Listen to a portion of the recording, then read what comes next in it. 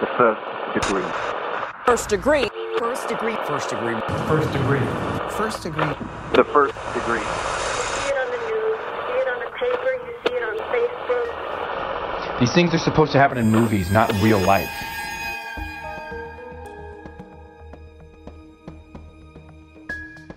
It shows him just walking on the bus after killing her and just sitting down like normal. And to me, watching that, knowing what had transpired just before that, it made me feel sick. Because how can you just do that and then walk on the bus with other human beings and pretend like everything's fine? Welcome to The First Degree, the true crime podcast that you might end up on. My name is Jack Vanek. I'm sitting here with Alexis Linkletter and Billy Jensen. And you guys, I have something to reveal to you. Tell us. I binged all of the last season of Unraveled.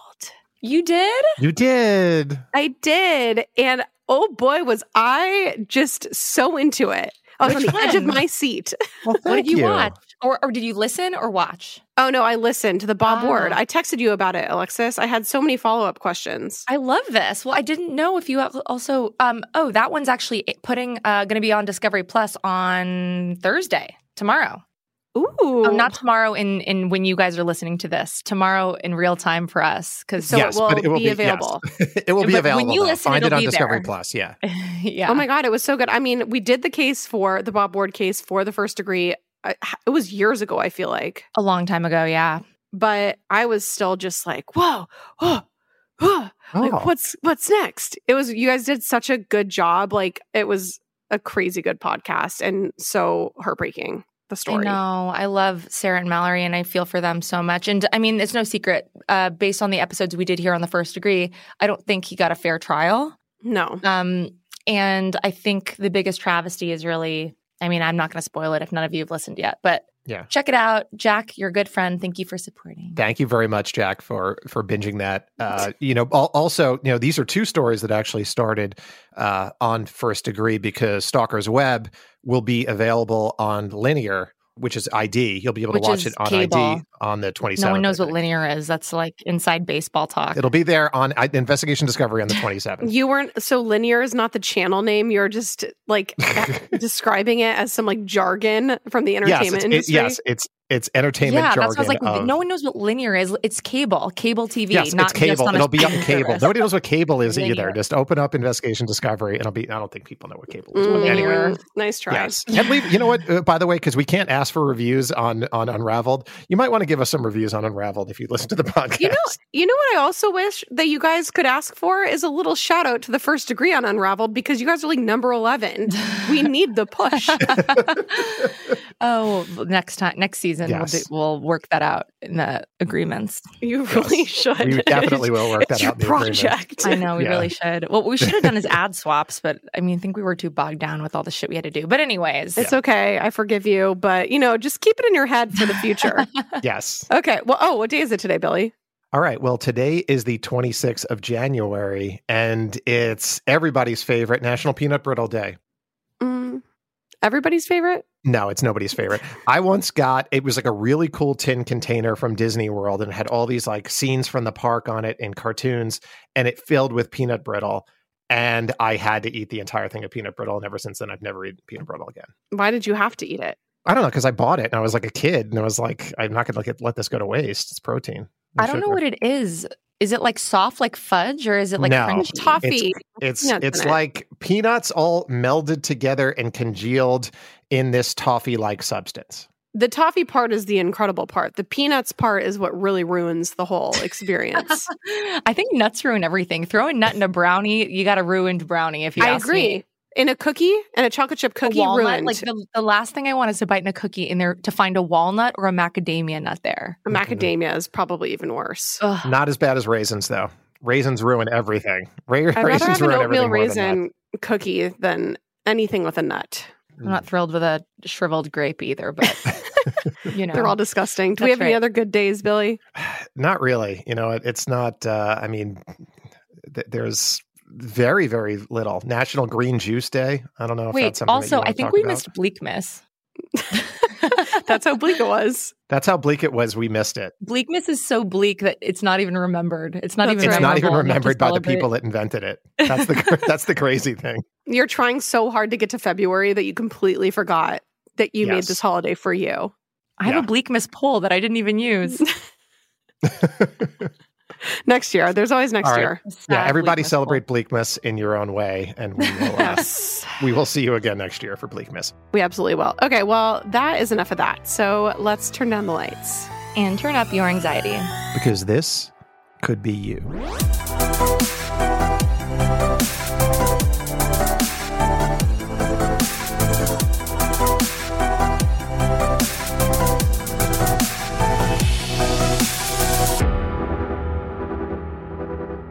So we begin today's case on June 20th of 2012. And for those of you that are into astrology, this was a Wednesday and under the sign of Gemini. Daredevil Nick Wallenda had just become the first person to walk a tightrope above the brink of Niagara Falls between Canada and the US. The theaters were filled with threequels like Men in Black 3, Piranha 3, DD, and Madagascar 3. And some of 2012's catchiest songs were Call Me Maybe by Carly Rae Jepsen, Payphone by Maroon 5, and Somebody That I Used to Know by Gautier, which had been the number one song for 7 weeks straight and still fucking annoys me to this day. Oh, I played that song on repeat. Best song. It's one of those songs, though, you play too much and then you hate it. Hate it, yeah. Yeah. The setting for today's case is Winnipeg, Manitoba. Winnipeg is around 60 miles north of the Minnesota-Canadian border. It's the capital of Manitoba, population around 750,000. Winnipeg has its own hockey team, the Jets, which were established as the Atlanta Thrashers in 97, then moved to Winnipeg before the 2011 season. And they actually had a team before, but they moved to Phoenix. It's a whole mess, but they do have a team up there, thank God. In February 2021, Winnipeg broke its record for the lowest temperature ever when it reached minus 38.8 degrees Celsius. Oof. The previous record was 1 degree lower and was set in December of 1879. Jeez. And our first degree for today's case is named Renee. And today, she is a badass Canadian lawyer, but when the story took place, she had just graduated from high school in Winnipeg. I am from Winnipeg, Manitoba, Canada, and I grew up just in the southern end of Winnipeg. It's called St. Norbert. It's a little small French-Canadian suburb of Winnipeg. And our high school is really small. There's probably only like 500 people between the French and the English side. While Renee was in high school, she started dating a fellow student who was 2 years older than her. And this isn't his real name, but we're going to call him Jake. After Jake left high school, he and Renee continued dating. And as one does in relatively long-term relationships, Renee got to know all of Jake's friends, and they built their own little social community together. Even after graduation from high school, she and Jake remained in consistent contact with a lot of their friends from high school. And Renee had a plan for after graduation. She was going to go to law school and become a lawyer. And it seems like she and Jake were moving towards the direction of starting a life together. But all of that would change when a horrific event would put a wedge between them. On June 20th, 2012, a beautiful, sweet, smart, and hardworking 26-year-old woman named Kaila Tran was murdered in the parking lot of her Winnipeg apartment complex as she walked to her car to go to work. The city at large was horrified, and so was Renee. And the truth about who was responsible and why this murder happened at all would change Renee's perspective forever. So who killed Kaila Tran, and why? And what would these answers reveal? Well, to answer all of this and more, you know the drill. We gotta go back. All of this started back in high school when Renee and her boyfriend met and started dating. And as they got to know each other better, Renee slowly became acquainted with his friends, including his best friend, a guy named Trayvon Trey Willis. I graduated high school in 2012, and my ex-boyfriend and Trayvon Willis, they both graduated in 2010. So I was a few years younger than them. They played on the football team together, and they were good friends from that. And I think they just liked to play video games and drink and do normal teenage boy things. Renee was never super close with Trey, but they ran in the same circles, especially when she hung out with her boyfriend Jake. To her, Trey seemed like your average, run-of-the-mill high school dude, easy to be around and harmless. When I first met him, he was always just nice, polite, quiet, no alarm bells going off, definitely nothing strange about him. Obviously, that can be deceiving. But at the time, I had no inclination that anything strange would ever happen with him. When Jake and Trey graduated high school, they continued their friendship, and this meant that Renee continued seeing him every now and then. And we asked Renee what Trey did after high school, and she couldn't really recall much. He didn't go to school, he worked somewhere, but nowhere remarkable because Renee also couldn't recall. So there's a lot about that time that we just don't know. But there's one thing that we do know. At some point, Trey took a wrong turn. Right, because in the wake of Kaila Tran's murder, something else shocking was making the rounds in the news. That Kaila Tran's murderer had been arrested. And who did police think the killer was? Trayvon Trey Willis. And Renee recalls the moment she found out.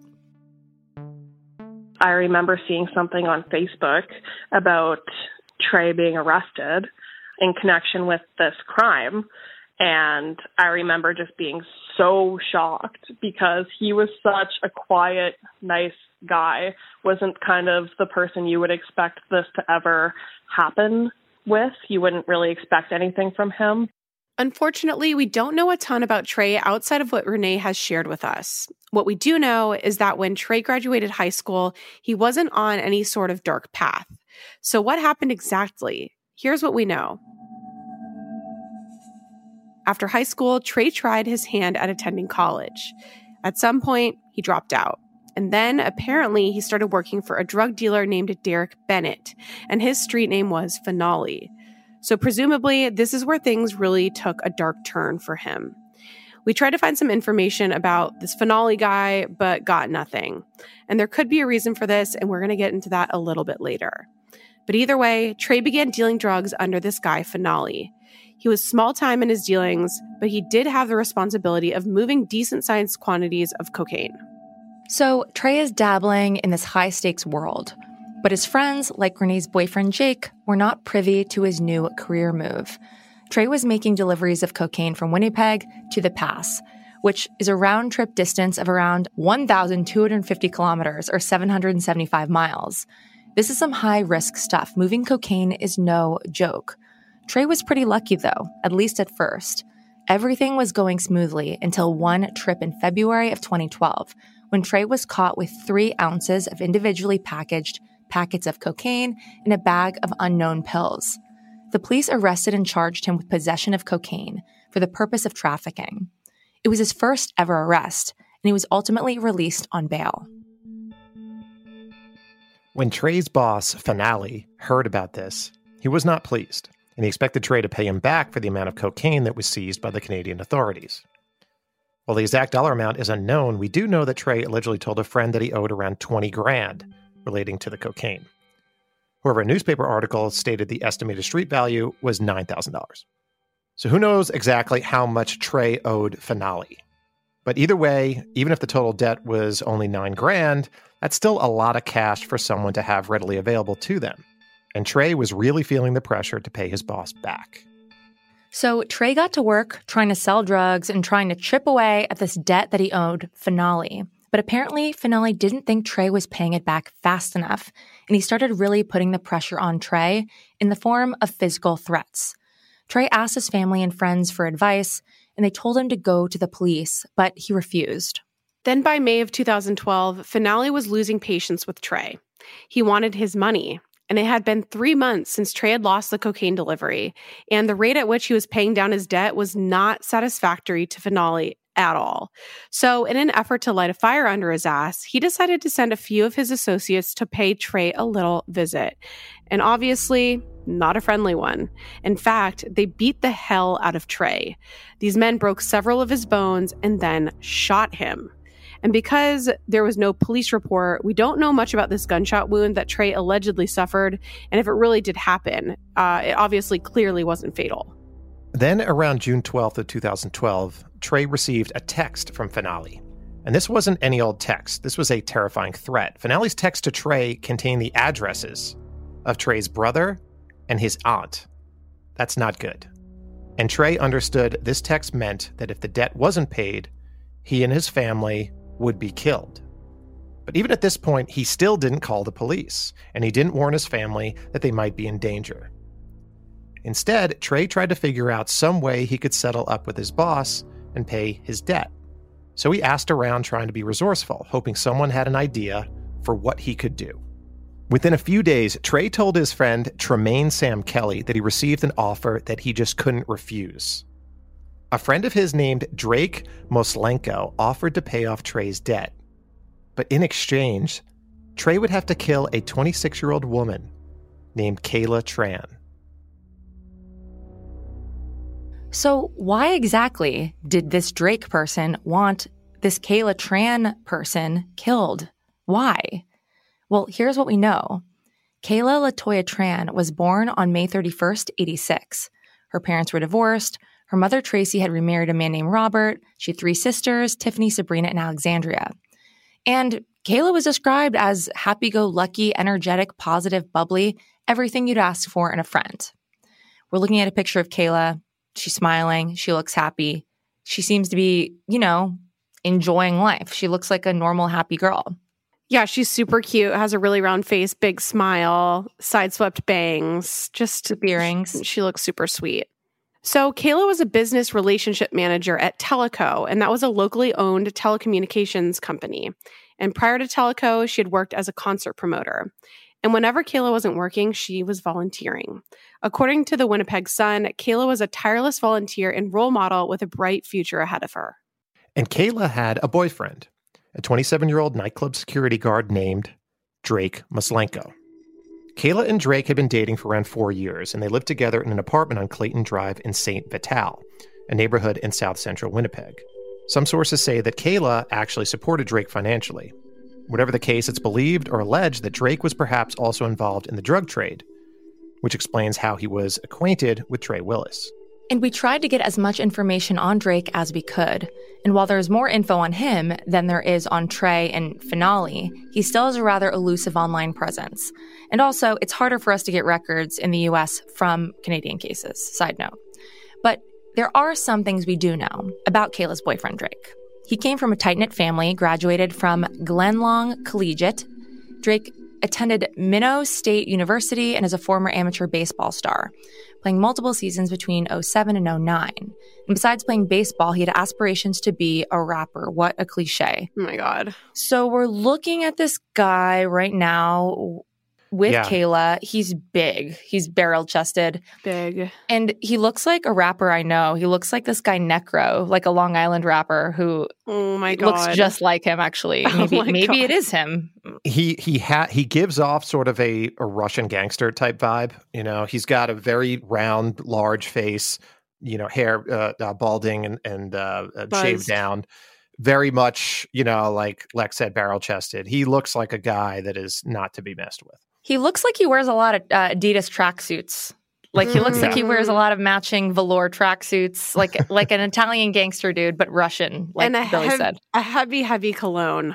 Oh, yeah. You can smell him from miles away. But regardless of Drake's alleged illicit activities, Kaila wasn't involved in anything criminal at all. So this begs the question, why would her boyfriend want her dead? It didn't make any sense. According to Tremaine, Trey had come to him and told him the following. Trey talked to Kaila's boyfriend Drake about how he needed to pay off his debt to Finale. Drake told Trey that he had an idea. Trey could kill Kaila. So this guy Drake wanted his own girlfriend murdered, claiming that Kaila needed to die because she was a police informant who might, quote, rat him out. And beyond suggesting the hit in the first place, Drake even made suggestions about how and where Trey might carry out this murder. Drake said that Kaila could be killed in her apartment parking lot as she walked to her car to drive to work. Then, Trey could take her car and purse and make it look like a robbery gone wrong. After that, Trey would give Drake the car and the purse, and then Drake would then withdraw cash from Kaila's account and then sell her car and her credit cards. Which this whole thing is crazy. Drake would give some of the profits to Trey, and he could use that money to pay off the debt. Okay, well, with how chaotic and disorganized, cruel and senseless this plan was, and even just hearing Jack say it, I can't believe anyone would go through with this based on insane. The stupidity of the plan. But our immediate assumption is that Trey would have responded with a hard no. This is a horrible idea. You shouldn't kill your girlfriend, and this will ruin my life. But that's not what happened, because after all, Trey was quote unquote desperate. So he very foolishly agreed to this plan. So after Trey told his buddy Tremaine he was going to take Drake's offer, Tremaine told Trey he would go with him to carry out this murder, to act as moral support. What the hell is wrong with these people? Okay, so then came the morning of June 19th. And the first part of the plan were put in motion, starting with getting to the apartment Kaila shared with Drake. They took the bus there, and they arrived at the apartment building at around 7 a.m. When they arrived, they could see that Kayla's car was still in the parking lot, which meant that she hadn't left for work yet. Trey walked to a more secluded area near the parking lot so he could change into a different pair of clothing that he had actually brought with him.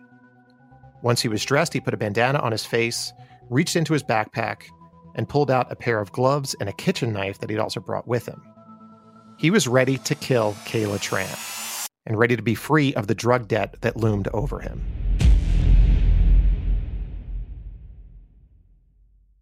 When I was growing up, I took French in high school, but I could never get the language to stick. I wanted to be fluent so bad, but it never happened. I just couldn't focus, and I couldn't practice enough, and it didn't work. But thankfully, there's Rosetta Stone, which is the most trusted language learning program, and it's available on desktop, or it can be used as an app on your phone or tablet. Rosetta Stone is different. It immerses you in so many ways. And with its intuitive process, you can pick up any language naturally. First with words, then phrases, and then sentences. And before you know it, boom, conversations. Plus, with Rosetta Stone's True Accent feature, you'll get feedback on how well you're pronouncing words. It's like having a personal trainer for your accent.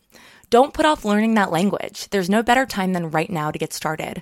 For a very limited time, the First Degree listeners can get Rosetta Stone's lifetime membership for 50% off. Visit rosettastone.com/first. That's 50% off unlimited access to 25 language courses for the rest of your life. Redeem your 50% off at rosettastone.com/first today.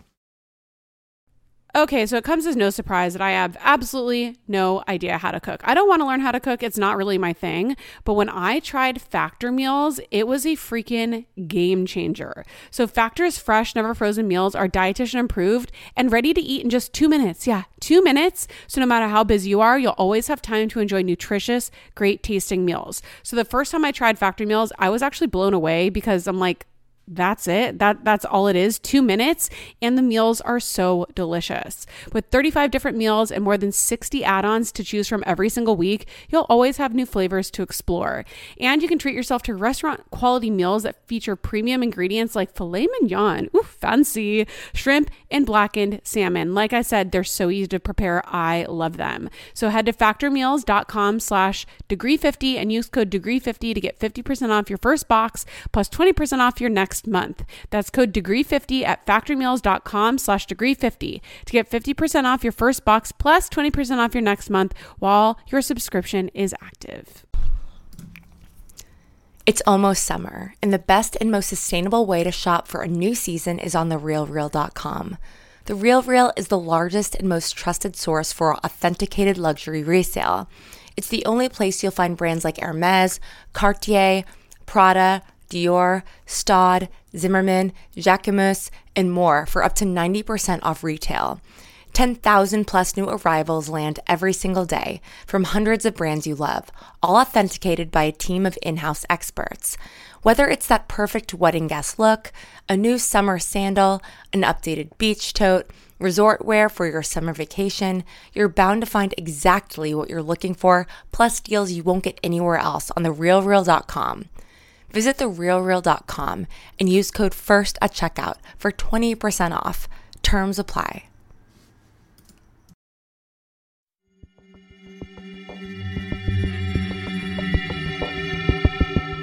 The drug debt that 20-year-old Trey Willis owed to drug dealer Finale weighed heavy.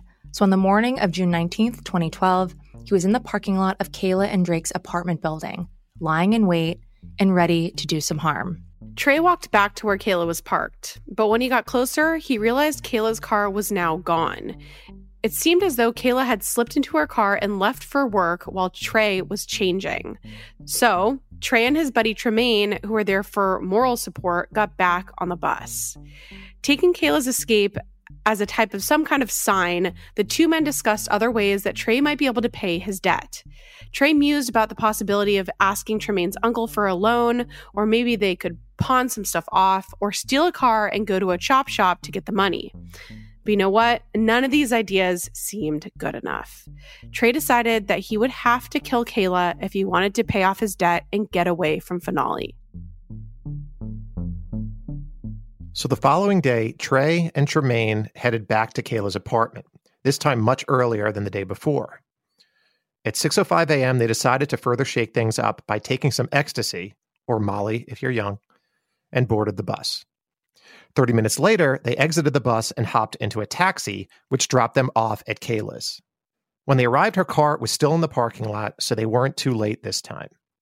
Just like he had the day before, Trey changed clothes. He put on a bandana and gloves and grabbed the knife. He walked back towards Kayla's car and found it still parked in the lot. She hadn't left yet. Then Trey waited for Kaila to come outside.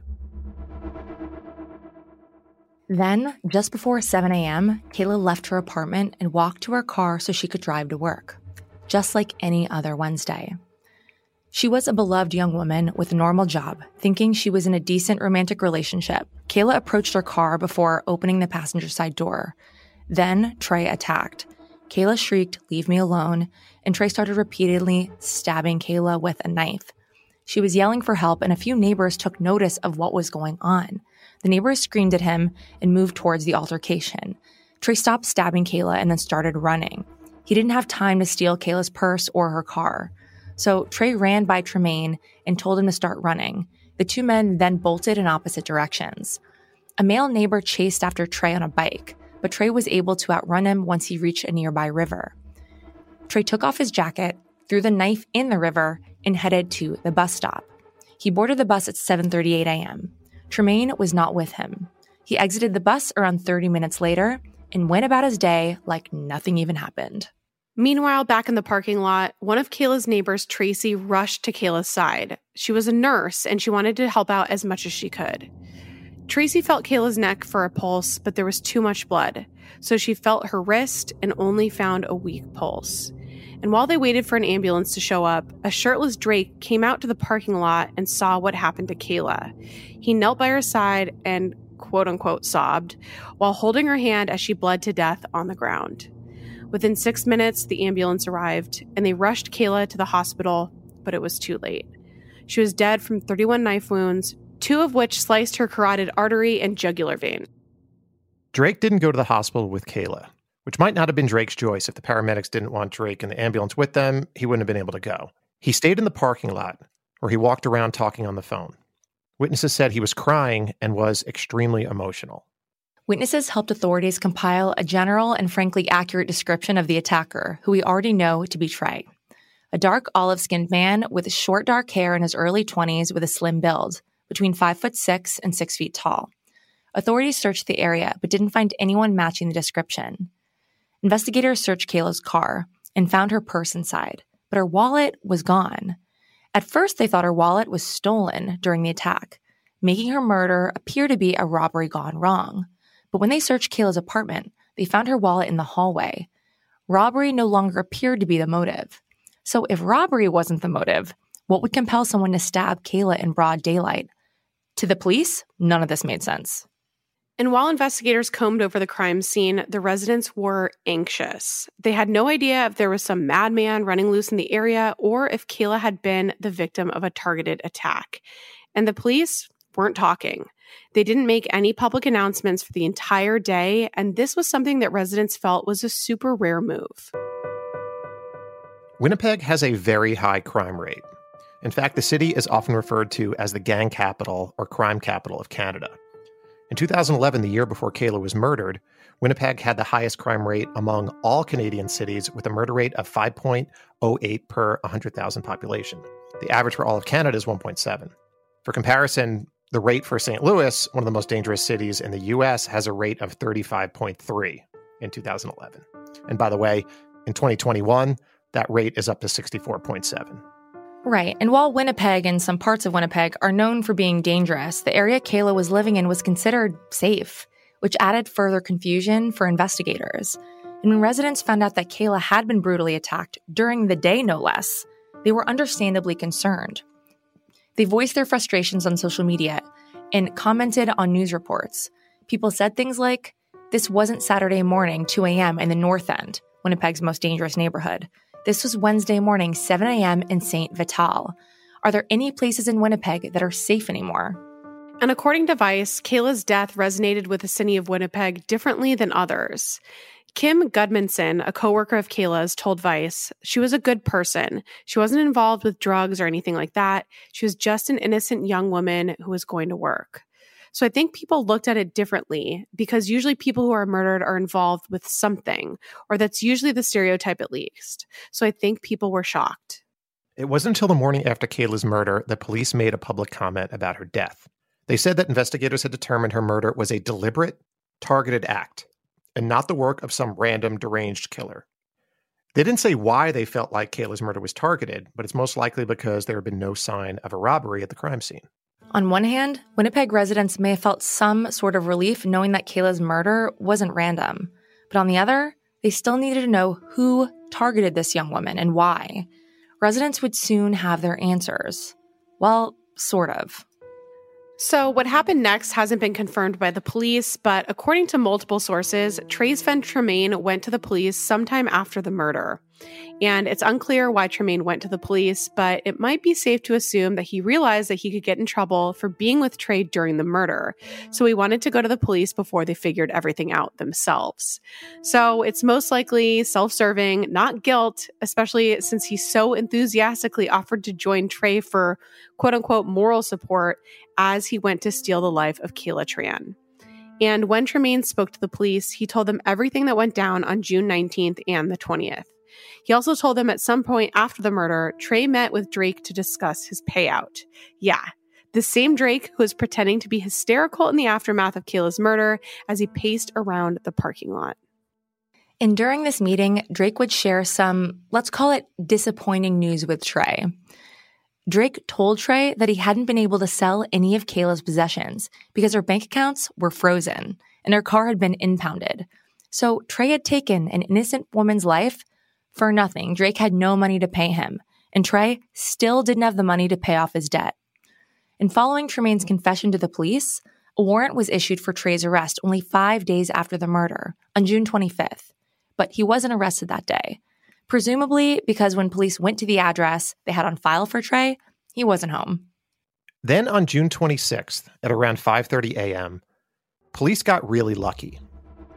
They were investigating an unrelated matter at a residence in Winnipeg when they found a drunk Trey inside. He was arrested and taken to the station, where he was held in various interview rooms until 12:08 a.m. on the 27th.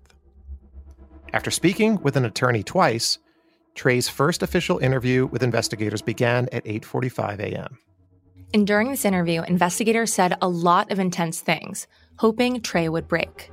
But Trey just rested his head on the table and closed his eyes as investigators said things like, "We know the what, we just need to know the why. You want to be carefree killer, the guy who went out and killed someone for no reason?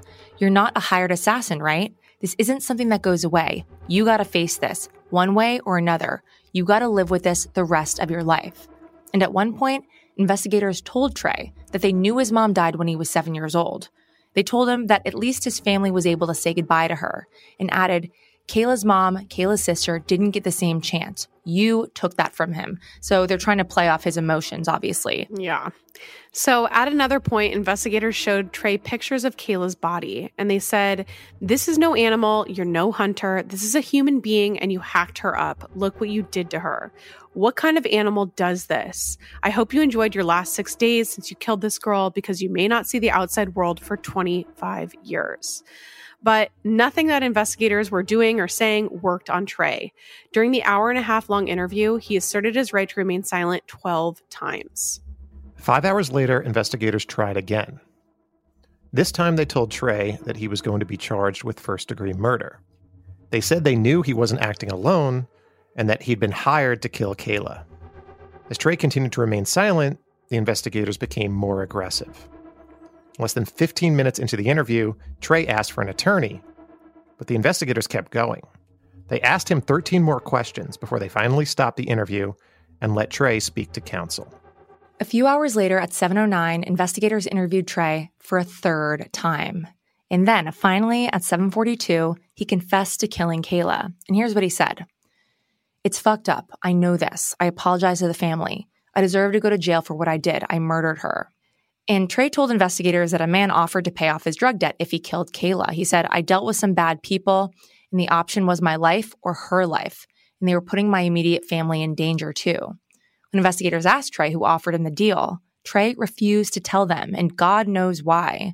Investigators specifically asked Trey if Kaila's boyfriend Drake was the one who offered him a deal, and Trey said no, lying. And finally, Trey gave them a name, Finale. Okay, let's be clear. This is bullshit, and we have no idea why Trey refused to throw Drake under the bus. And when police asked Trey why Finale would want Kaila dead, Trey said he didn't know and followed with more lies. He said, "I just knew that she had to be dealt with, and that was it. I deal with some bad people, and I had to do what I felt necessary at the time."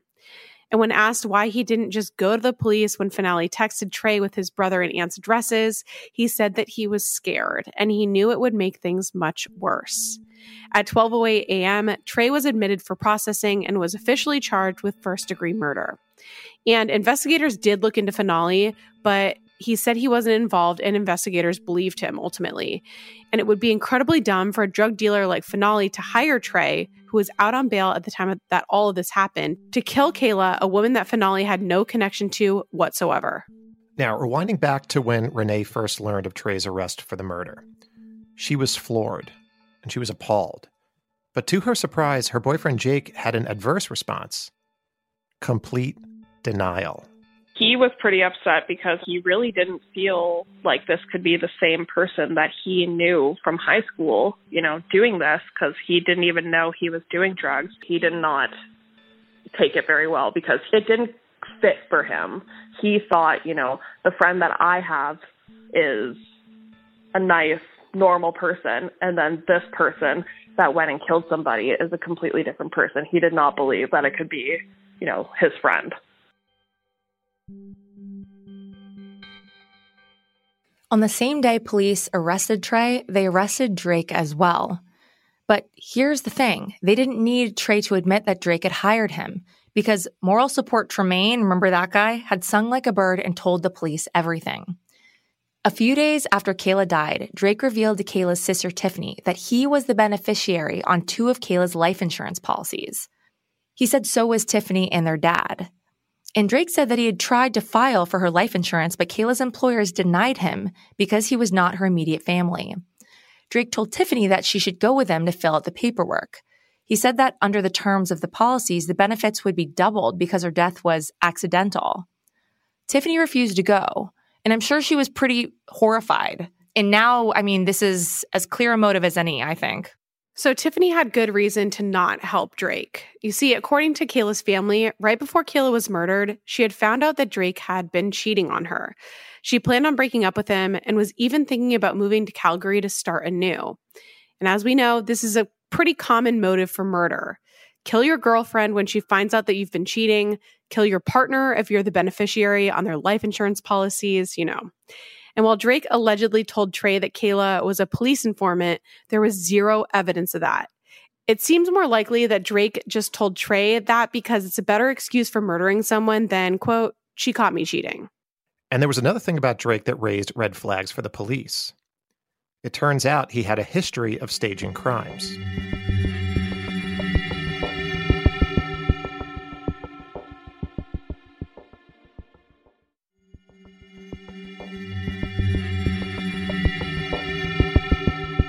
"20-year-old Trey Willis and 27-year-old Drake Maslenko had been arrested for the murder of Drake's 26-year-old girlfriend, Kaila Tran. And it turns out that Drake had a criminal past that was pretty glaring. Right, because in 2010, Drake pleaded guilty to theft after he and 2 others staged a robbery at a hotel that he had previously worked at. Drake had come up with a plan, which was then executed. A current employee of the hotel stole $5,600 from the hotel bar, gave it to another co-conspirator, then claimed that she had been robbed. But their genius plan failed. All involved were caught, and Drake was sentenced to 3 months of probation. Now, robbery is obviously not the same thing as murder, but it does show that Drake had a history of staging criminal activities for financial gain. After his arrest, Drake was questioned at the station. He told investigators that he had nothing to do with Kaila's death and was only an acquaintance of Trey's. Investigators asked Drake why he was in contact with Trey so often before and after the murder. They brought up what Tremaine said about Trey and Drake meeting after Kaila was killed. They also brought up a record of calls and texts between Trey and Drake. On May 14th, 2012, they talked on the phone 7 times. On June 10th, they talked twice. And at 12:37 on the day after the murder, Drake called Trey from his dad's cell phone. That call lasted 14 seconds. Drake had a perfect explanation for why they talked and met up after Kaila's murder.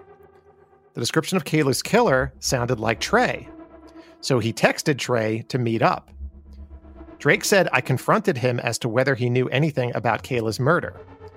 He said he did not, and that he had no information on who had. Our conversation was brief." No matter how hard police pressed him, Drake maintained his innocence throughout all of his interviews. But he was charged with first-degree murder anyway. He joined Trey to await their trials in jail. But then something shocking happened. On August 28th, Drake was released on bail, with the Crown's, and that's the prosecution, blessing. The news shocked the Winnipeg community. Even though Drake's bail conditions were pretty strict, no one could remember a time where a person charged with first-degree murder was released on bail with the Crown's green light. Well, as it turns out, there was a good reason why the Crown was essentially okay with Drake being let out on bail. And that reason is there wasn't any real evidence proving Drake's guilt. The strongest evidence that they had was Tremaine's statement, but anything Tremaine said, Drake told Trey was technically hearsay in the eyes of the law. Plus, even Trey, the alleged murderer, said that Drake wasn't involved. And Lord knows why he was protecting this guy. We don't know. And besides the life insurance policies and the 2010 staged robbery, both of which were purely circumstantial, the only other thing that the Crown had against Drake was a witness saying that he thought that he saw Drake reach into the passenger rear door shortly after Kaila had been stabbed. The Crown theorized that when the witness saw Drake reach inside his car, Drake was taking out Kaila's wallet, which he then took and hid in their apartment to make it look like a robbery gone wrong. When the judge heard what evidence the Crown had against Drake, they were pretty unimpressed. The judge was especially surprised by the Crown's theory that Drake had taken Kaila's wallet from the car and hid it in the apartment. The judge said this wasn't just a bit of a stretch, it's a quantum leap. Drake had let the police search the apartment, and that's when they found her wallet, which was out in the open. The judge said it made no sense at all for Drake to let police search the apartment just so they could find the wallet he'd gone to great lengths, quote unquote, to hide. Right, and the Crown's lack of evidence was made official when the judge said Tremaine's statement about Drake offering the deal to Trey would not be allowed in this trial. And since Tremaine's statement was their main piece of evidence, the Crown had virtually nothing against Drake. So charges against Drake were stayed, which means they were dropped. And this makes me want to scream, especially given the fact that we know that he was the beneficiaries on our 2 life insurance policies. Drake was allowed to go back to his normal life without any bond restrictions. The charges were straight up dropped. He was free. And the Crown had a year to either recharge Drake or drop charges altogether forever. So as the wheels of justice moved slowly, the Winnipeg community was reeling from the senseless murder of Kaila, and even more so with the news of who was responsible. Renee, our first degree, was horrified to learn what had happened. And beyond that, there was growing tension between Renee and her boyfriend, who was besties with Trey. And that's because he was sticking by his friend and decided to support him. He remained in complete denial about Trey's role in the crime.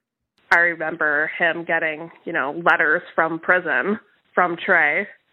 And it was all so surreal because I couldn't believe that I went to school with somebody who was a murderer, let alone my ex-boyfriend being best friends with him. Renee's boyfriend didn't follow the news about Trey. I think it was kind of traumatic for him. He didn't really want to believe that this was for real, because they were still friends. So he tried to maintain, I think, in his heart that his friend wasn't guilty of murder. Eventually, Renee's boyfriend Jake even started going to visit Trey behind bars in secret. He said, Trey wrote to me, I want to go visit him. And I said no. And then he just went behind my back and went and did it. I honestly don't know how many times he went to go visit him, but I know they were, regularly writing to each other, because I think Trey didn't really have that many people on his side, rightfully so. But my ex-boyfriend was definitely still going to visit him, and that wasn't something that I was happy about, because I felt like, why are you wanting to support somebody who cold-bloodedly, killed somebody for a drug debt that you didn't even know he was into? You didn't even know this person.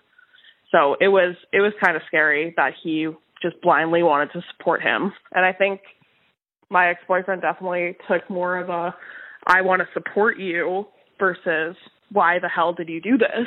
It's more, I want to know, how I can help you, not why did you do this horrible thing. Renee hated that Jake was visiting Trey. I felt like I want to be a lawyer. I want to, be an advocate for victims. I don't want, my partner at the time being cordial and being a friend to somebody who, killed somebody in cold blood with no reason other than to clear a drug debt. I mean, that's unjustifiable and completely senseless.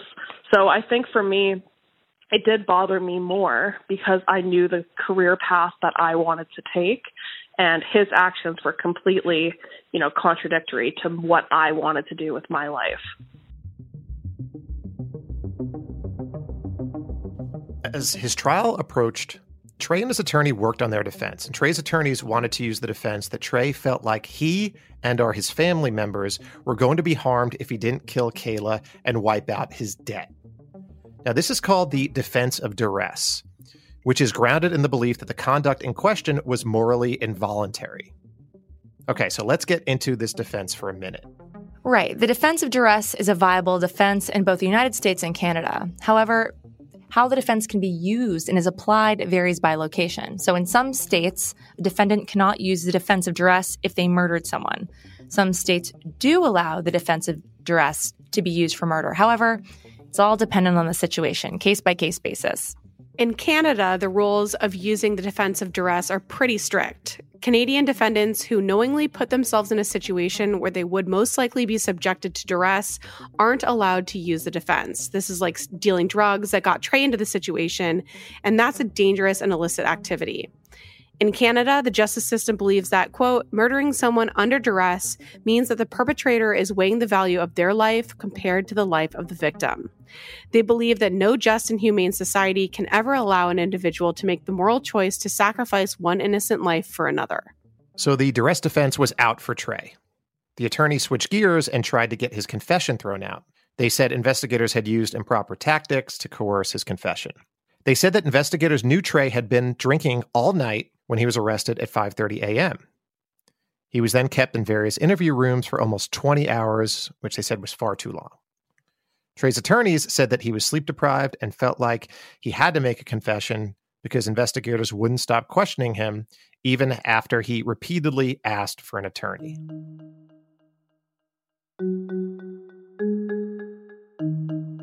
The trial judge ended up ruling that Trey's confession was voluntary. It was another major blow for the defense. Trey's trial began on April 7th of 2015. The Crown said that Kaila's murder was both planned and deliberate.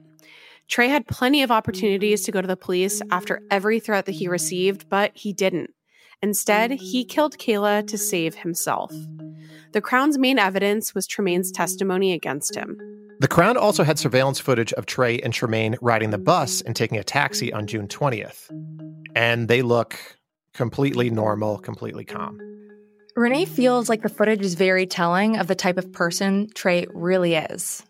For somebody to be able to just do that so coldly and calmly and then get on the bus like nothing happened right after, I mean, that kind of tells you everything you need to know about a person when they can just kill somebody and have no remorse and go about their day like it's normal. I mean, that's insane.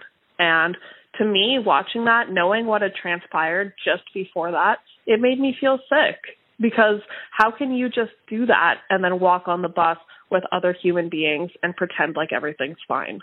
Because Trey's attorney tried to argue that just because Trey could be seen in the surveillance footage at the scene didn't mean he was a murderer. They theorized that someone other than Trey killed Kaila. Maybe it was Tremaine who did the killing while Trey was there for the moral support. They suggested his confession was coerced. And when all was said and done, the defense didn't end up presenting any witnesses, and neither Trey or Drake took the stand. Canadian law is just it's different than the U.S. Like, we have a lot of different rules. In Canada, if Trey had taken the stand in his own defense, we have no Fifth Amendment here. So he can't, not answer questions based on, pleading the fifth. There's a few exceptions, but he would have to answer those questions even if they're going to be self-incriminating. If they don't answer a question, then you can be held in contempt or be forced to answer. And if you lie and then you're cross-examined and, you commit perjury, then that's a separate offense. When it came time to deliberate Trey's fate, the jury had many options to choose from. First-degree murder, second-degree murder, manslaughter, or not guilty.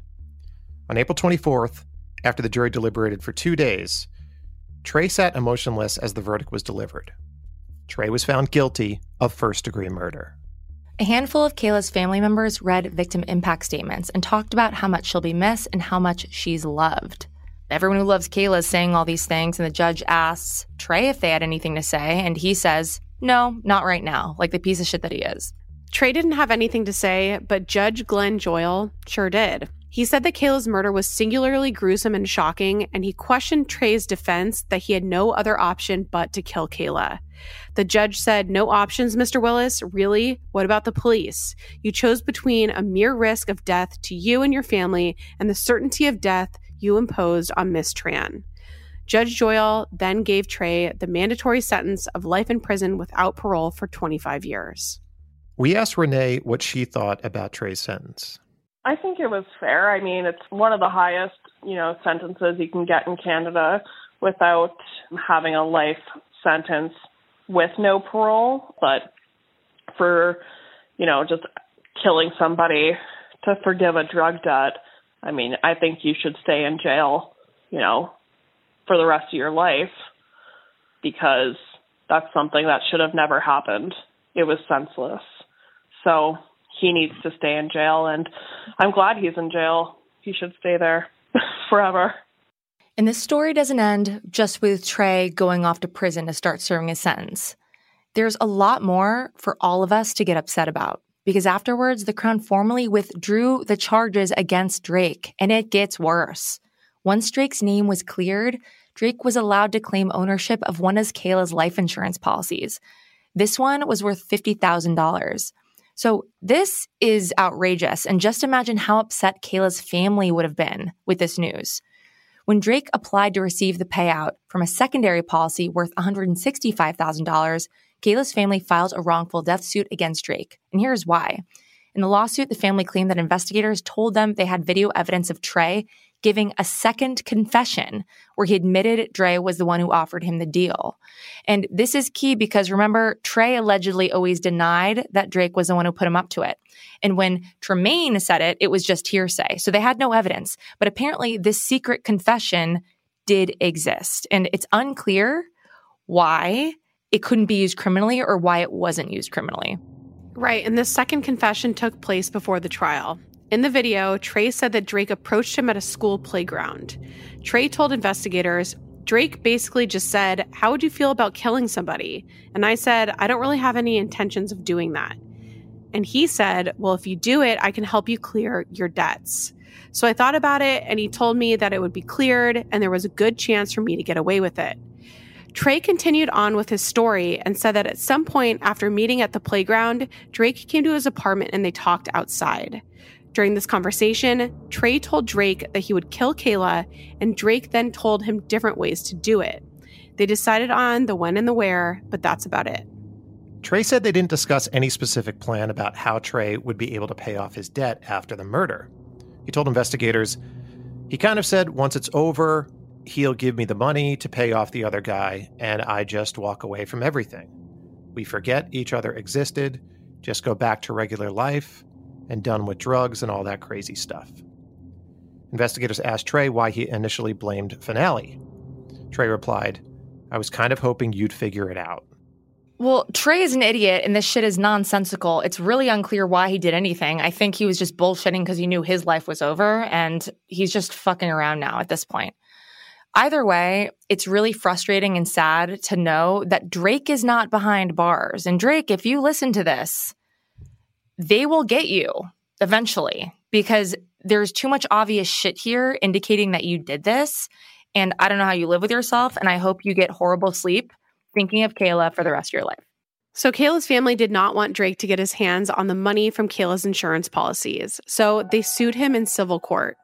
Drake maintained his innocence, and he tried to get the lawsuit thrown out, saying that it was offensive, scandalous, and baseless. His plea to have the suit thrown out was denied, and the trial was set for January of 2020. But the trial never happened, because in April of 2019, a financial settlement was reached, one that has not been made public. Trey's second video confession, where he names Drake as the mastermind, has never been used against Drake criminally, civilly, or otherwise. It's unclear why. And guess what else? Canada doesn't have the same transparency requirements as we do here in the States, so we don't know why it wasn't used. Tremaine, Trey's source of moral support on the day of the murder, was also not charged with anything. I think he had cut a deal and testified against Trey, which is why he was never prosecuted, which makes sense. The Crown wouldn't have had, enough evidence to charge him with first-degree murder, probably, without that, key witness. So it makes sense why, the friend who went for moral support wasn't charged. Today, Trey is still in jail, and it appears that he's going to stay there for a while. In December of 2016, Manitoba's highest court denied his appeal.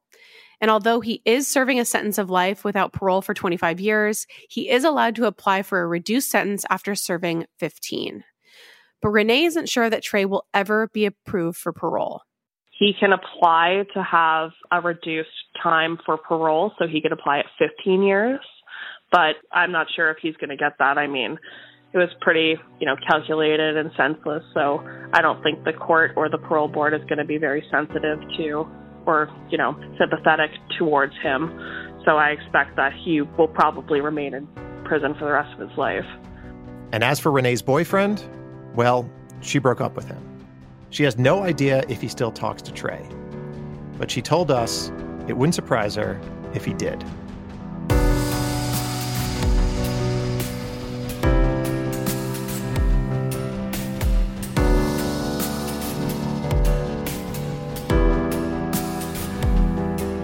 Well, a huge thank you to Renee for being our first degree for this episode. If you're listening out there and you have a story to tell, you can email us hello@thefirstdegreepodcast.com. Follow us on Instagram @thefirstdegree, @AlexisLinkletter, @BillyJensen, @JackVanek. Join our Facebook group where you're talking true crime all the time. And stick around tomorrow because we'll have a brand new episode of Killing Time right in your feed. And remember, only you can prevent serial killers. And keep your friends close. But not that close. Happy Peanut Brittle Day? Sick. At least it's not a nut and a brownie. Shout out to Jared Monaco for scoring original music for The First Degree, producing by Caitlin Cleveland, writing by Haley Gray. Sources for this episode are court documents, CBC, CTV News, Winnipeg, Free Press, Yahoo News, Vice, Global News, Edmonton Sun, Opasquia Times, and as always, our first degree guest is always our largest source.